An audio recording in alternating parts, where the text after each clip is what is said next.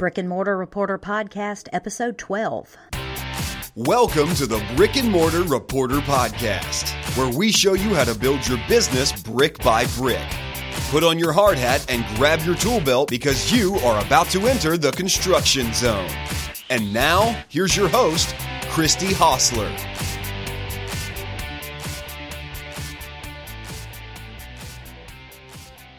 Good day, localist. Listen, we have got an exciting podcast today. The Brick and Mortar Reporter is talking to Andrea Demons. Now, Andrea has a very unique business in Asheville, North Carolina. She is the owner of the Tailgate Market. And Tailgate is kind of a play on words. It's Tailgait,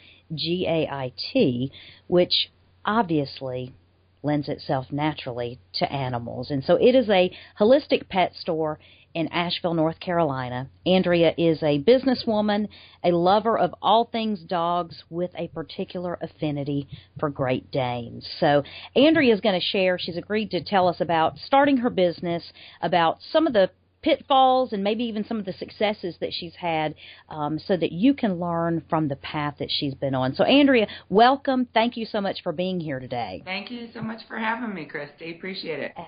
Excellent. Well, why don't you get us started? I've given just a snippet of information about you so far, but go ahead and tell us a little bit about your history and anything personally and professionally you think we need to know in order to get to know you. All right. I grew up outside of Boston, and my first degree, I graduated from Penn State, and I have a food science and hospitality degree. And nutrition always tweaked me. So that was kind of through my life as a career. And when we were first married in 1988, my first anniversary birthday present was a Great Dane puppy. And that took us on quite a journey as far as learning about dogs and training and nutrition and all kinds of interesting things. We were very lucky to get a dog from an outstanding breeder just by chance, no research back in those days. And that kind of led me to some really good resources. We moved to South Florida about a year after we were married. Okay. Then we lived there for 17 years, and then we relocated to Asheville. We bought a property to kind of get away from the hurricanes, and every time we came up here, we never wanted to go back. Oh, my goodness. Yeah, that is definitely a good hurricane escape, the beautiful mountains. So, and we ended up here, and we love it. Asheville is a great city, great city, especially for local business. Vibe. Yeah, it has a great vibe. If no one's, if people haven't visited Asheville, they really should, because it's a great destination and it has just a really cool, artsy kind of vibe to it. So. Absolutely. And it's all about the food. Yes, well, that's true. The food and the crafts and all that kind of thing. So can you tell me, at what point in your life you felt like you wanted to be an entrepreneur? Well, that's pretty easy. My dad was an entrepreneur. So all of my life growing up, I got all lessons just from learning from him. And so I think it was always on some levels assumed that you need to get a lot of experience working for big companies, little companies, all those kinds of things, learn the things you can learn. But I think the goal was always to own my own business. I tell you, it's, I was going to say, it's so many people's dream, I think. And then whenever you can actually make it become a reality, do you feel like you're living the dream?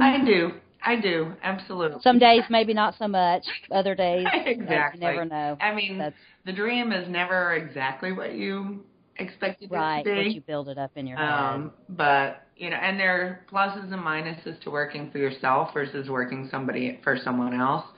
But it's extremely satisfying.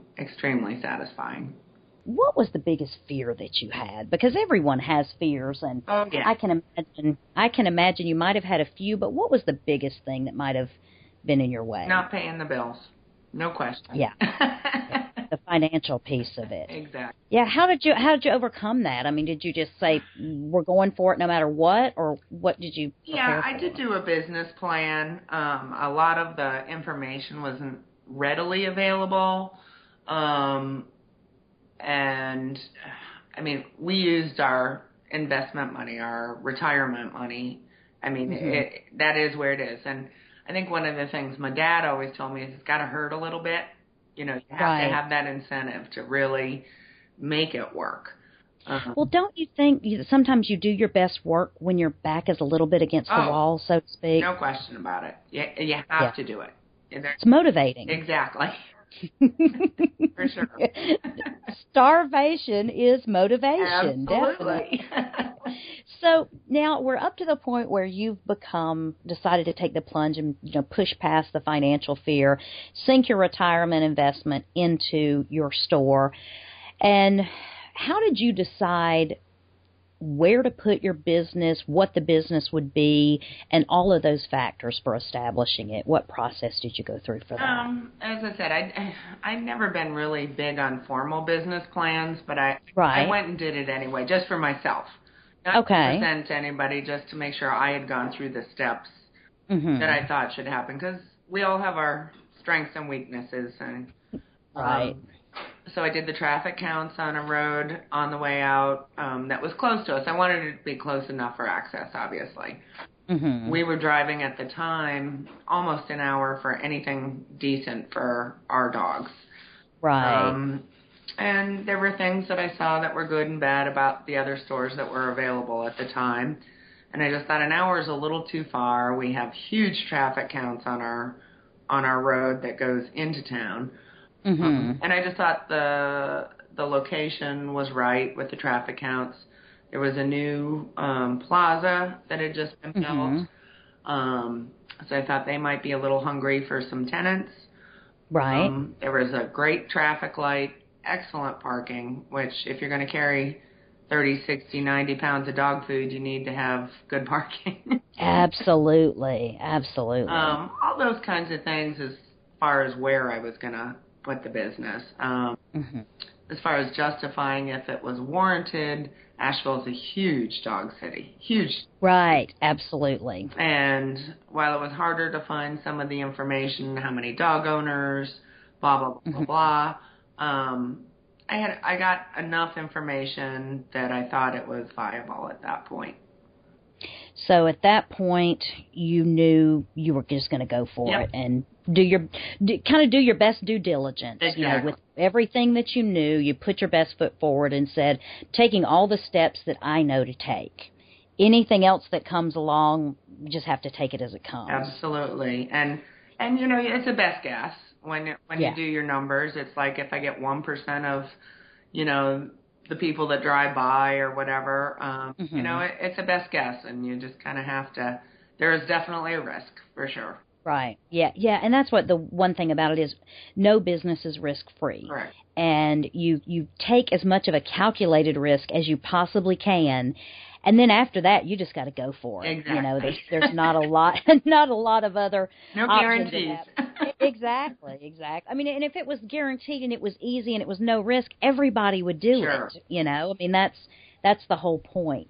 Now, as you started your business and kind of got out into the local community, were there organizations or even other resources that you found particularly helpful to you as a business owner? I would love to say for me there were. I don't really think I went and talked to a couple of the gals that had businesses a little further away on the opposite side of town. And I've got to say, within the business, it's a wonderful group of people, and that was extremely helpful. And we do have good resources in Asheville, but having the business background that I had, that wasn't really where I needed to go, but we do have them available here. So for me, really, it was much more using my business background and my local contacts. But I can't say there was really an organization that helped. Right. And I was going to say, it seems like in some areas that people are so collaborative instead of competitive, Absolutely. with that kind of thing. And I know that I've done a couple other interviews from people in the Asheville, even Hendersonville area, and they have said the same thing, that the other business owners are absolutely fantastic, and they want you to succeed. Absolutely. Because one more successful business only helps their business. Absolutely. I know. I feel the same way about all the other businesses in the area. I want everyone to be successful. All of us to be successful. Yeah. And that makes all the difference, because you really have a different spirit when it comes to that. It's not the scarcity mindset, but that abundance mindset, that there's plenty to go around, and if you provide value, and when you can't provide value, you refer them to someone that can, then it will come back to you. Absolutely. So. Now, we definitely don't like to focus on the negative, but I'm sure, like any other business owner, you've probably had some failures, or even some things that maybe didn't go quite as planned whenever you were starting your business. And I was just wondering if there was anything specific that comes to mind when we talk about failures that maybe you could share with us that someone else could learn from. I do, and you're going to have them. That's the big thing. Yeah, I guess expect them, right? And you just try to minimize them or learn as much as quickly as possible. Some people say fail fast. Do that. Fail fast. Yeah, I think probably the two biggest things, one being in retail, there are certain lines or certain things that, I brought in, I thought, oh my God, this is the best. Everybody's going to love this. And nobody loved it. And you pay for that up front. So basically those get donated or what have you to one of the rescue organizations. And you say, okay. Some of the other marketing, there are certain marketing things you do that just absolutely do not pay off. And those are probably purchasing. I had one vendor actually, and she's a small businesswoman and amazing. And she told me right in my get-go, don't fall for the initial stock offerings in every case, which for us it means they will give you 20 or 30% off if you buy, everything in their line. Right. Well, you may not sell everything in their line, but you may do really well with 40%. So you end up with all that extra stuff, even though you got 20% off, you still have 40% of your stock left. So if you really look at the overall big picture, what can you sell? That savings cost you. Right. So it's not always best to buy into the cheapest deal. You really have to look at what you can sell and what you're comfortable selling. So do you find then that you kind of do more smaller test runs of products and that sort of thing, or product lines? It's I did at the beginning. Now there are certain, I look for product lines that don't have 100 SKUs. Gotcha. Yeah, because that's not going to do well in my small store. It might work in a PetSmart or a Petco or one of the big box stores. But there are certain lines that, there are 50 sizes of 20 flavors, and I'm just not going to sell all that. I sell 40 SKUs and do really well with all of those 40. I just have to pick and choose what I think is appropriate for my customers, what they're going to buy, because it's costly as a business. Absolutely. It's very, very costly if you don't sell what you already bought. Yeah, and that's some of the barrier to entry for a retail establishment is very high as far as, cash outlay. And, being careful, especially, sometimes it's hard when you don't have the knowledge you need to be completely, to be completely sure that you know what your market and your customers want. In the beginning, you're going through that learning process, just like, and they're probably giving you way more feedback sometimes than you want, as far as, oh, you should get this, you should get that. But at the same time, they're probably not the same people that are going to buy it if you get it. It's no question about it. That happens every day still. And you still have to filter that and say, wait a minute, let me go back to my core of what I know.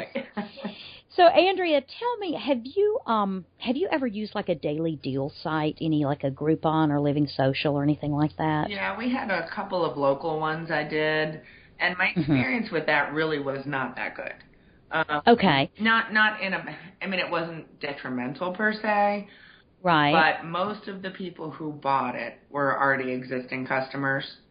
Okay. So, and I have a pretty good loyalty program already.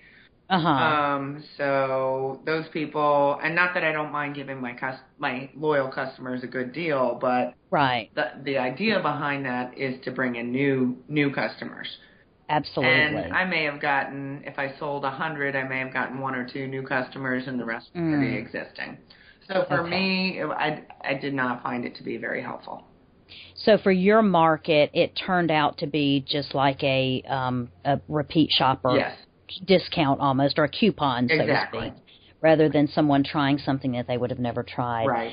So now, what current marketing strategies are working for the tailgate market right now? And that's a really good question, because that is my shortfall. Okay. What would you like to be working? But what works for me, really, I've kind of gone, through a lot of trial and error. Word of mouth is by far, in my business, the number one. People trust what they hear from other people. Mm-hmm. So that has been, especially when you're talking about their pets. So that's been the number one thing. Veterinarians, I have a lot of veterinarians that refer. Again, that goes back to a trust issue, which has been very helpful. Dog trainers, and again, if they're comfortable with it kind of all goes back to who's referred is a trusting source. So I've gone with more of a rifle marketing that I try and market only to professionals in the industry. I do some the Laurel in Asheville, which is everywhere, and everybody loves the magazine. I do that. I've gotten some good like tourist traffic, though that's not my major market. People who have moved to town, they often pick that up, so that's done fairly well for me. Now, are you putting just a ad in there, or are you actually putting an offer? Just an ad. Just an ad. Yep. Okay. So just kind of getting your name out yes. with that readership. Yes, exactly. Now, you mentioned earlier you have a loyalty program, and I would assume that a significant amount of your marketing efforts actually go to retain the customers that come into your store initially. Tell us about what you're doing for your loyalty program and any other things that are working for customer retention for you. Okay. We do a loyalty program. When they spend $200, they get a $5 reward automatically. They don't have to carry a card. It's in our system by their name. And what that helps us do is remember everybody's names. Every time they check out, what's your name? What's your last name? Not just for myself, but my employees as well. And it takes a little while to learn everybody, but it's kind of like going to Cheers. Everybody knows your name. Right, exactly. Exactly. Or your dog's name, or and that's been enormous both in customer retention and referral. They're like, I go there. They know who I am. They know my dogs. They know my mother. Right, exactly. Well, and I hate to say it, but most of the time, the dog's name gets learned before the human's name does. That's standard operating procedure. Absolutely. But you know what, Andrea? The interesting thing is, and when you were talking about even the word of mouth referrals, every small business owner that I have talked to as I've been doing these interviews now, and we're in the double digits of our interviews, every single one of them have identified that word of mouth is their main referral source for new customers. Sure. And it's so absolutely critical for small businesses. I mean, you don't have the advertising budgets of the big box stores, and you don't have the, the whole network set up like a lot of these other places do. And so it's critical that when you have the opportunity to make an impression with a customer, you do, so that they will tell other people about it. That's your lifeline. It is right the there. lifeline. And you're no different than any other business, because right. it doesn't matter what the industry is. Every business owner is telling me that. So yeah. it's and I think that in the age of local business versus big box store, that is our edge. Our edge is absolutely. people. that is your value proposition. I mean, not just the fact that you can actually build relationships with your customers because you see them and you're there every single time they come in the door. You go to a big box store and you can go every single month and not see the same employees. Sure. And not just that, but you can't get the same kind of care and treatment. So I absolutely agree that the value proposition for those local businesses, the local independent businesses, is that relationship and the connection that you have that you can't have with a big box store. Absolutely. So it's just innate like that. Mm-hmm. So now, as far as your business goes, what type of metrics or performance indicators do you personally measure, and can you tell us why you feel like those are important for your business? Obviously, percent of sales increase. We've had a over 40% for the last 2 years increase, which we're pretty happy with. The amount of rewards we actually give away obviously tells us our repeat business, which is enormous. The other thing that I watch pretty carefully is just what segment of our sales sells during certain times of year. For example, like we sell a lot more food in January, February because everybody already bought toys, blah, blah, blah. And that makes a difference in this industry because we don't have a very good margin on food, but we do for toys and leashes and collars. So it's such a lower margin during January, February, March, and April. Those are the biggest things, really. And do you kind of keep a real close eye on what segments of your products you're getting the most margin or most revenues from, and then try to expand those? Or how do you look at your overall, inventory and cost of goods and margins and, that kind of thing on that? I have to, because like I said, our margins on food is very low. But that's what brings customers into your store every single month. Yeah, you can't live without that. It's the draw.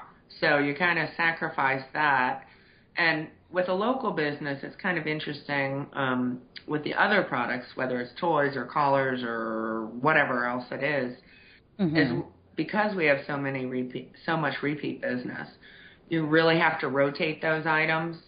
I can't have the same collars for 3 years. Everybody's already got it. Right. And that makes it part of the reason we don't have a huge online presence is because my inventory, other than the food, changes so quickly. You would have a nightmare. That would be my whole life.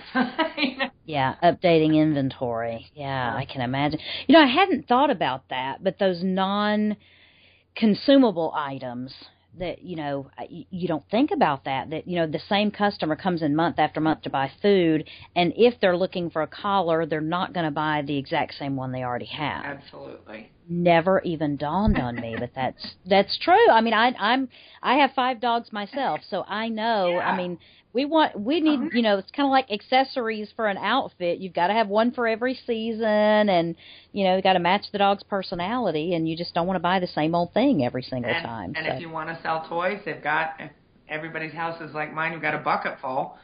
Absolutely. You don't want to have 12 of the same. Exactly. Well, or the skins of 12 of the same. No question.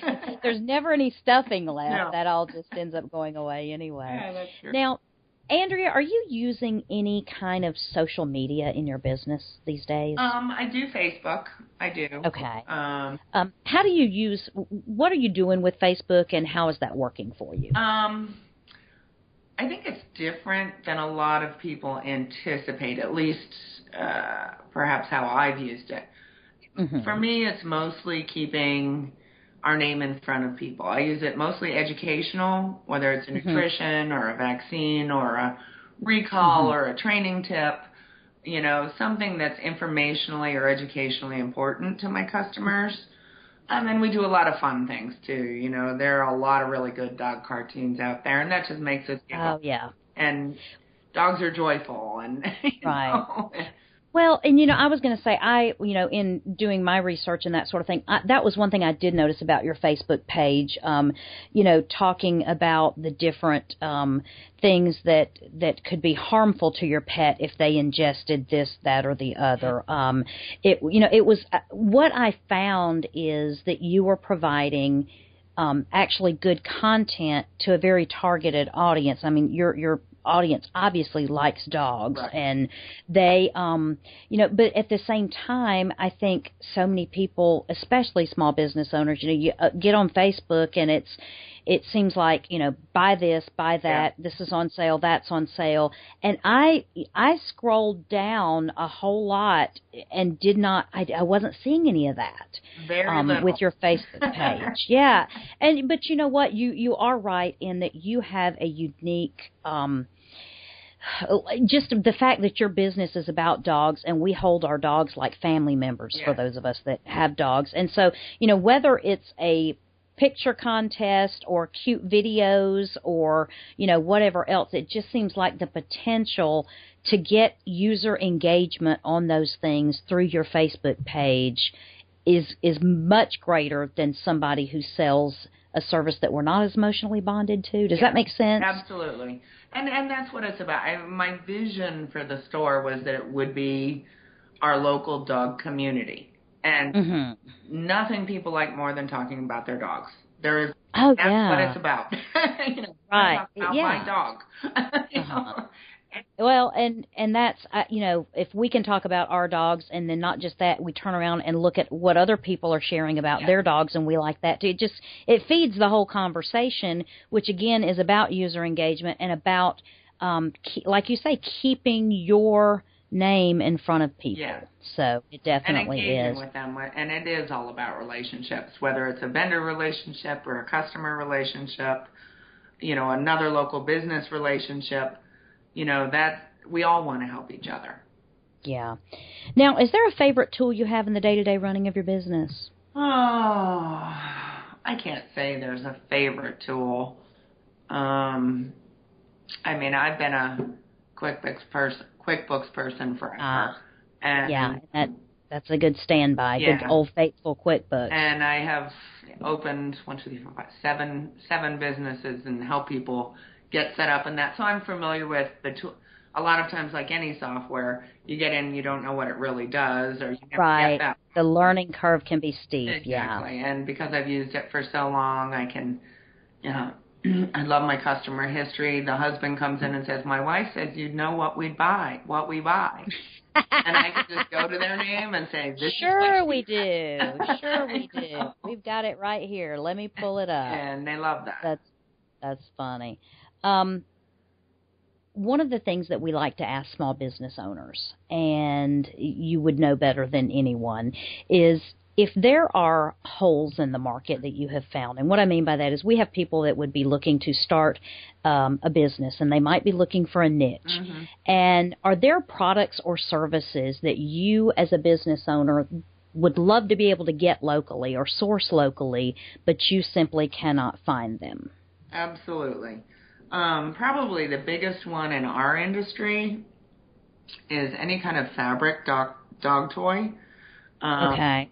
I know anymore. There used to be 2 companies that were of any sizable. There may be a few more that are very, very small. Mm-hmm. But now we're down to 1 dog toy company that actually makes fabric dog toys in the United States. Wow, that's crazy. And is that a criteria for your dog toys? Oh, yeah. or for all of your products? Yeah, anything, I kind of use a target, like I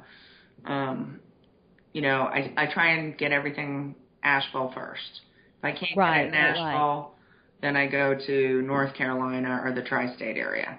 If I can't get it there, then I move out a little bit, and it's just like a concentric circle. If I can't get it, I have to move further away. But there are a lot of things I'd love to find. I have one great dog cookie gal who is wonderful, but a lot of times... Is she local? She's in Lake Lure. Yeah, she's okay. local, and she's fabulous. Wonderful. Because the one thing I noticed, like someone would bring dog cookies in and say, oh, I'd like to sell these in your store. And I'd be like, that's great. Bring me a sample. How much do you need for them? You know, can I sell it for that price? And then I never see them again. Really? Yes. That really is surprising, because you would think that if they finally got in the door and had a business owner open to that possibility, I mean, that's what you take all the no's for, so you can get to that yes. Exactly. And then to never follow up, and then you just think, well, were they just testing the idea, or they're not serious. I mean, and the gal I get my cookies from, she is dead serious about her business. She makes an outstanding, she works her little fanny off, and really she goes door to door to door to door, business to business, and been outstanding, and she has an outstanding product, so she's in. Wow. Now, I was going to say that is something interesting that you as a business owner, and I know, having the standards of trying to source things locally and then branching out to statewide and region and then, United States is something that is not in the forefront of every small business owner. Sure. But it is amazing to me that you aren't, I guess sales fatigued is the right word for it. As a business owner, I just think you would get hit all the time with people wanting you to buy things or wanting to get in your store. And does that happen? Less than you'd think. Really? Interesting. And it could be your location, or it could be your industry, or it could be, I don't know. It could be a number of things, right. But it seems to me that I guess my, presupposition is that every business owner is so fatigued with people saying, let me sell you this, let me sell you that they're going to automatically have a sales barrier up. Right. I have that more with the bigger, when I get, someone from Colorado calls me, says I have umbrellas with dogs on it. I'm not that I mean, maybe, but not really that interested, and I get a lot of that. I get a lot. I have a few local folks that I work really, really well with, but they can consistently deliver a product. Mm-hmm. That's important, too. Well, let me ask you this. So as a business owner, if somebody wants to get in your store, and this is just kind of your general opinion, is it more important for them to reach out to you by phone, or just to show up at your business with a sample of their product or that sort of thing? What do you prefer? I would rather see someone show up with a sample, for sure. Okay. With no prior call, no warm up, no anything. Just show up, go door to door, do what, bring the goods. Well, I think maybe how my store runs might be, I would love a call that says, I'd love to be there at 2:00. I'm from Weaverville. I have this product I'd love to show you. Great. Okay. But because I am so with my customers, and they say, what's a good time? Unless you come before I'm open, I can't tell you.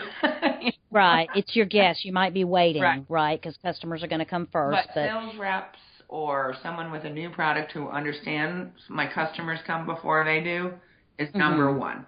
When I have someone come in with a product and they are taking my time when someone who is standing behind them is waiting to pay for something, makes me crazy. Right. Yeah, it would make me crazy too. I would be like, step aside, please. Step aside. That's make or break. I'll listen to what you have, or I won't listen to what you have. Right. But I've got a few really good locals and some other new ones coming up that I think it's important for me that they're serious about their business, that they are really trying to go, because if they really believe in their product, I can believe in their product, and then I can sell their product. Right. It's just, I guess it's just so shocking to me to hear that you actually have, things that you can't get, in the United States. Oh, yeah. And that's where this really boils down to, what can we what can we do to fill these holes? Right. And there are people out there that might have the skill set to do that. And there are people out there that might have a product, and it might be in a different city, Sure. and they might be approaching retail outlets to try to get in there. And so just hearing, the perspective of a business owner, I mean, it's not going to be the same for every Sure. single person, but it is good to hear that, because I think it kind of goes against our prevailing wisdom a little bit, because you just automatically, like I say, assume that there's a sales resistance, and I don't have time to set up an appointment, and I'm there's afraid just, to go in there. yeah, and there is that, you're afraid to go in, you're afraid to, be rejected and all that, but at the same time, you as a business owner actually welcome, and not just welcome, but reward people that are out there hustling and working hard Absolutely. to get their product out there because they believe in it. And my customers believe in it. If it's, I am so lucky to have a group of people who are community oriented and want to buy local, and really make an effort to do that. That I like to make that effort too, and I get leads from my customers. Oh, so and so is making these dog beds. Will you check them out? I send them over. Sure, absolutely. Yeah. That's great. And I think Asheville is probably more in tune with the conscious consumption mantra or anything Sure. than a lot of other cities are. Absolutely. But I'm hoping and hoping that even this podcast can help be the catalyst for that, because I really truly believe that economic recovery for any community out there can come if enough people get behind and support the local businesses Absolutely. in that community, and I think there are towns like Asheville that are doing that and seeing the results, and that's so good to see. And people want to connect, and I think that's what makes it successful. My customers want to connect to other local people, and that's why I think online for, and maybe it's particular to Asheville or this area, but people want to still make that connection. They're missing that connection. I have found myself even talking about this with with other people that I've talked to with interviews, is that it is very counterintuitive that the more available we are, and the more of our lives we put out on the internet with social media, with Twitter, with Facebook, with Instagram. We've got every bit of our lives documented. But what is absolutely missing is that connection and that feeling of connectedness, and the feeling that you can walk into a business where, let's face it, you're spending your hard-earned money, whether you have the budget for it or not. Right. You're having to spend it, and to be able to connect with that business owner and actually have a relationship with them, you immediately become loyal. You know what I mean? It's like instant loyalty built in, and I guess it's just one of those things that the more I see local businesses, the more I realize that is what is missing with so many of the other places. Sure.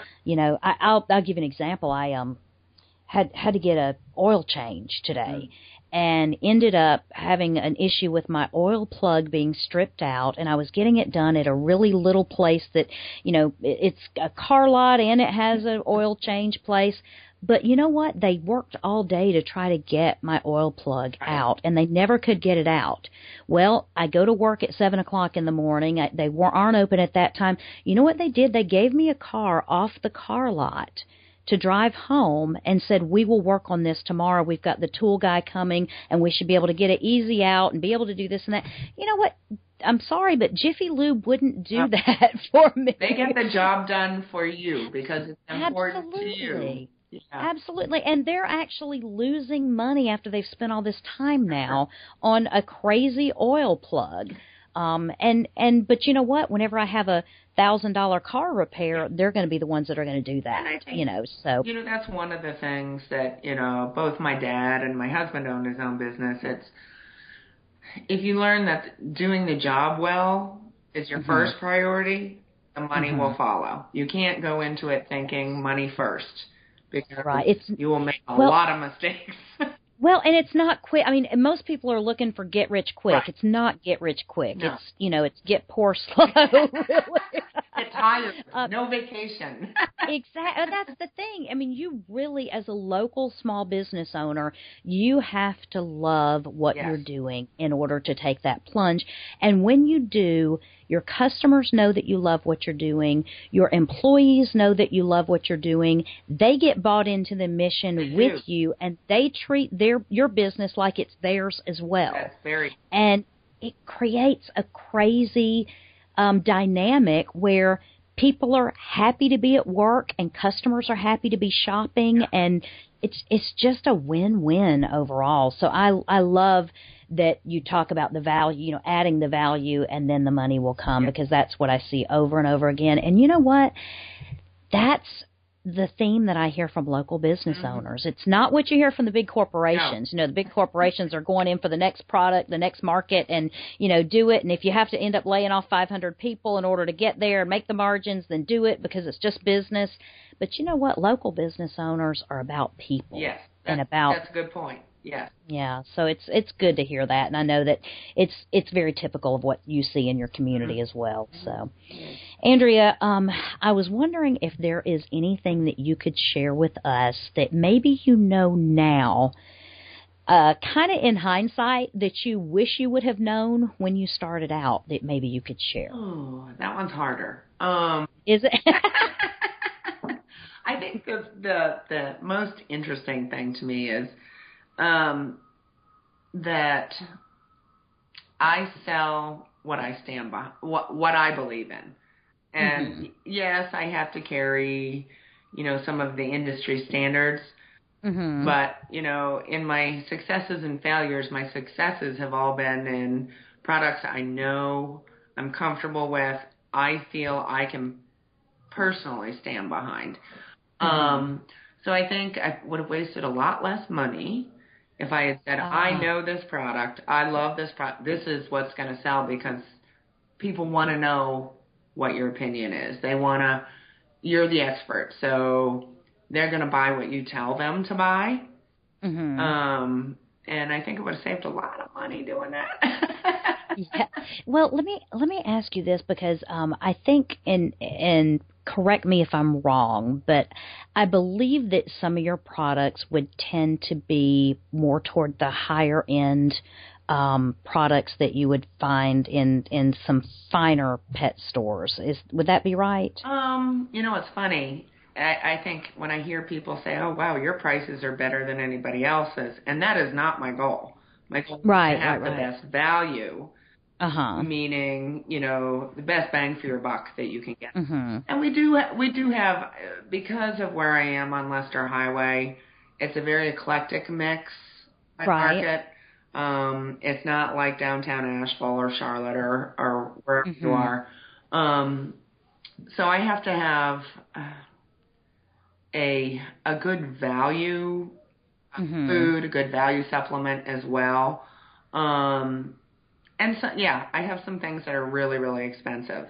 Well, and part of it, some of what you end up having to do, even when you talk to your customers, it's not even just about the higher end stuff, but, you have a lot of educating to do just to share and make people understand why you only supply these brands of food and not all the same ones you see in the grocery store. It's probably about 80% of my time.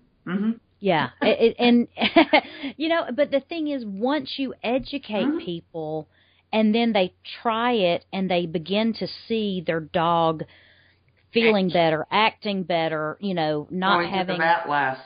not having as much gas or whatever. No, it's true. Yeah, I know it is. And it's, when you do that and you take the time to educate them, again, you've got a loyal customer, and I know that time spent educating is important, and I can't even say it, is as important to your business as the time you spend checking out that customer. That's the market, and that's what I also consider my marketing time. I get to know them, they get to know me, we build that trust, and there are products that I have that may be less than there's several that are better quality that are less than a big box store. Mm-hmm. Not always, but several. And, you know, they're TV marketed to for certain brands that they have big marketing budgets and not a lot in the bag. So it is, yes, it's a lot of time educating people. And I think that's true in many industries, really. Well, it is, and I think with the education, when people understand it more, you begin to get them away from looking and evaluating something strictly on price. Exactly. Because as a local business owner, and granted, I am not the expert, but I will just say that in my opinion, I think any time that you set out to compete with the national chains on price, it's a losing proposition from the get. Absolutely. You can't. Yeah. You can't. You cannot do it. And it's pretty funny when the manager of Petco shops at your store. You kind of feel like it's a sleeping with the enemy kind of moment or something there. But I was going to say, though, it's so interesting to see how that education builds the loyalty. And suddenly, not just that, but, when you have a dog owner that now they have a new piece of information, they understand why they're buying something or how it's going to impact their dog, then they suddenly become the expert in their little group of friends. Oh, absolutely. And they're able to then in turn share why maybe what you're feeding your dog isn't probably the best thing for them. And my dog did that too before I switched to this, that, and the other brand. No question. And so they become your little ambassadors reaching in the homes that you would never be able to get into. That's a great way to put it. And it's very true. I get people, Leslie told me I have to come see you. Oh, that's good. Step into my office. Yes. Exactly. Well, and especially I was going to say, people don't realize that a lot of times, whether it's gastrointestinal issues or skin irritations or, just energy levels and all those things can be so affected by what you feed your dog. Mm-hmm. And, there are some that are better than others at dealing with each of those things. And someone like you that knows what's in the ingredients and has kind of already done the research and filtered it for the customer, we want to talk to you because we just want to say, look, my dog keeps having these ear things, Can you give me a food that'll stop this ear itching going on, these ear infections and all that. So it's true. And you, on some levels, that's when it works, you feel like the hero, and you're happy that dog is happy and the owner's happy, and they're not spending $400 at the vet every other week. Yeah, absolutely. And not just that, but those, everyone knows that those, while those vet trips are necessary for your animals, it stresses your dog, and it's, it's not pleasant for you, it's not pleasant for them, and who wants to be on medication if there's something preventative that you can do to help your dog have a better quality of life? We love our dogs, they're like our kids, so you don't want to put them through any stress that you don't have to. And I'm so lucky to have a group of veterinarians that refer to us because we're very careful not to. A lot of people will diss vets, and you cannot do that. We need them. They are not always perfect or right, and you got to find the right one for you. But we need our veterinarians. Well, how did you go about getting in good with a certain level of or certain number of veterinarians? My vet, we have a great relationship, so that's great. Oh. And I had a dog with some kidney and heart issues several years ago, and I feed raw, have since 1999. Wow. And I think having a background in food science, and then I went back to Western North Carolina for nutrition, that I have a basis for my understanding. But I think with my vet, she saw what I was able to do with my dog, and that gave her a lot of confidence. And the other vets, I think, one, because I never disagree with what they tell a customer. I say, you may want to do some research in that or whatever, but I respect them. I think there's that respect between them. Some people in this industry try to make it them or us. Right. And a symbiotic relationship is so much better. Right. And, the senseless bashing and that sort of thing, it doesn't leave anyone feeling good about it. But you're right. If you can educate people and, it's like anything, we, as patients with our medical doctors, we kind of have to take ownership for our own care. Same thing with your dog. I mean, you can't just take someone else's opinion and say, that's all I need. I'm not going to do any more research. Right. And or let ask that questions. I think that's the biggest thing. Ask your vet why you're doing this. And that's the other thing, too. You can find a vet that will have the same philosophical perspective of treating animals, whether it's through prevention or holistic means, least intrusive and that sort of thing. And whenever you're going to a vet that just wants to keep adding more and more tests on because the bill keeps going up, you feel the difference there. And people ask me, who's your vet, or who do you go to? Right. Or who would you? And it's a feeling what they're looking for. Do you want a very traditional? Do you want a whole holistic? Do you want a conventional vet that leans holistic? And we have it all here. I mean, we do have all of that. Well, and you're the kind of the grassroots connector for those customers finding a vet. So that's a great position to be in because it makes you the authority on that. So now, Andrea, tell us where we can find you online. Because I know that might be some customers that want to check out what you're doing at the Tailgate Market. So tell us where we can find you online. Okay. We obviously, the Facebook page is our most interactive. It's at Facebook at the Tailgate Market. And then we have www.thetailgatemarket.com. But sadly, I don't touch my website very often. Okay. Well, you can't do that. Talk to customers as well. So definitely. So we will link up to all those places in the show notes and make sure people have, the information on where to find you online. And you've been extremely generous sharing your time with us today and working through even some technical issues that we had whenever we started the call. Is there anything that we can let you have the floor to promote about your business right now that we could send customers your way for any specific promotions? I don't think there, as I said, my inventory rotates so quickly, but just the fact that we do carry researched products. I mean, I know my foods. I know the manufacturers. When a manufacturer's rep recently asked me if he could send his wife up to work with me for a week because they want to open a store. Wow. The reps send all their new reps out so they get an education from it. You got to know your product.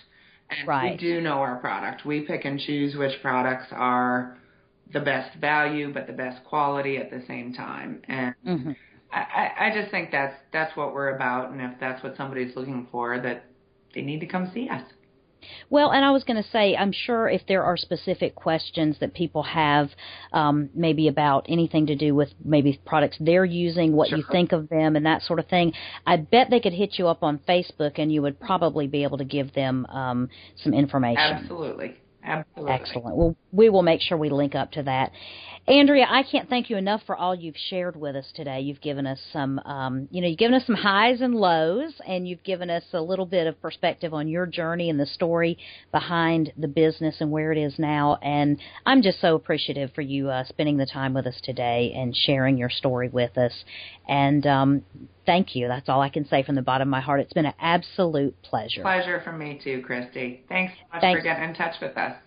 Localist, I need your help. If you've appreciated this podcast today, I need you to go to iTunes, leave a rating, leave a review, tell us what you think about the podcast. It is so important for us to expand our reach to be able to have those iTunes ratings and reviews. That way, other people can find us much easier whenever they're looking for things about local brick and mortar businesses. So go to iTunes, leave us a review, leave us a rating. You cannot imagine how important it is to us. You can find show notes to everything we discussed in this podcast on our website. So go there. It's www.brickandmortarreporter.com. You can see all the links to anything we discussed, and also you can leave us any comments or any questions that you have. It's the best way to get in touch with us. Thank you for listening to the Brick and Mortar Reporter Podcast, where we build businesses all day long with no permits. Remember, local businesses are the backbone of our economy. So, whenever you have the opportunity, choose local.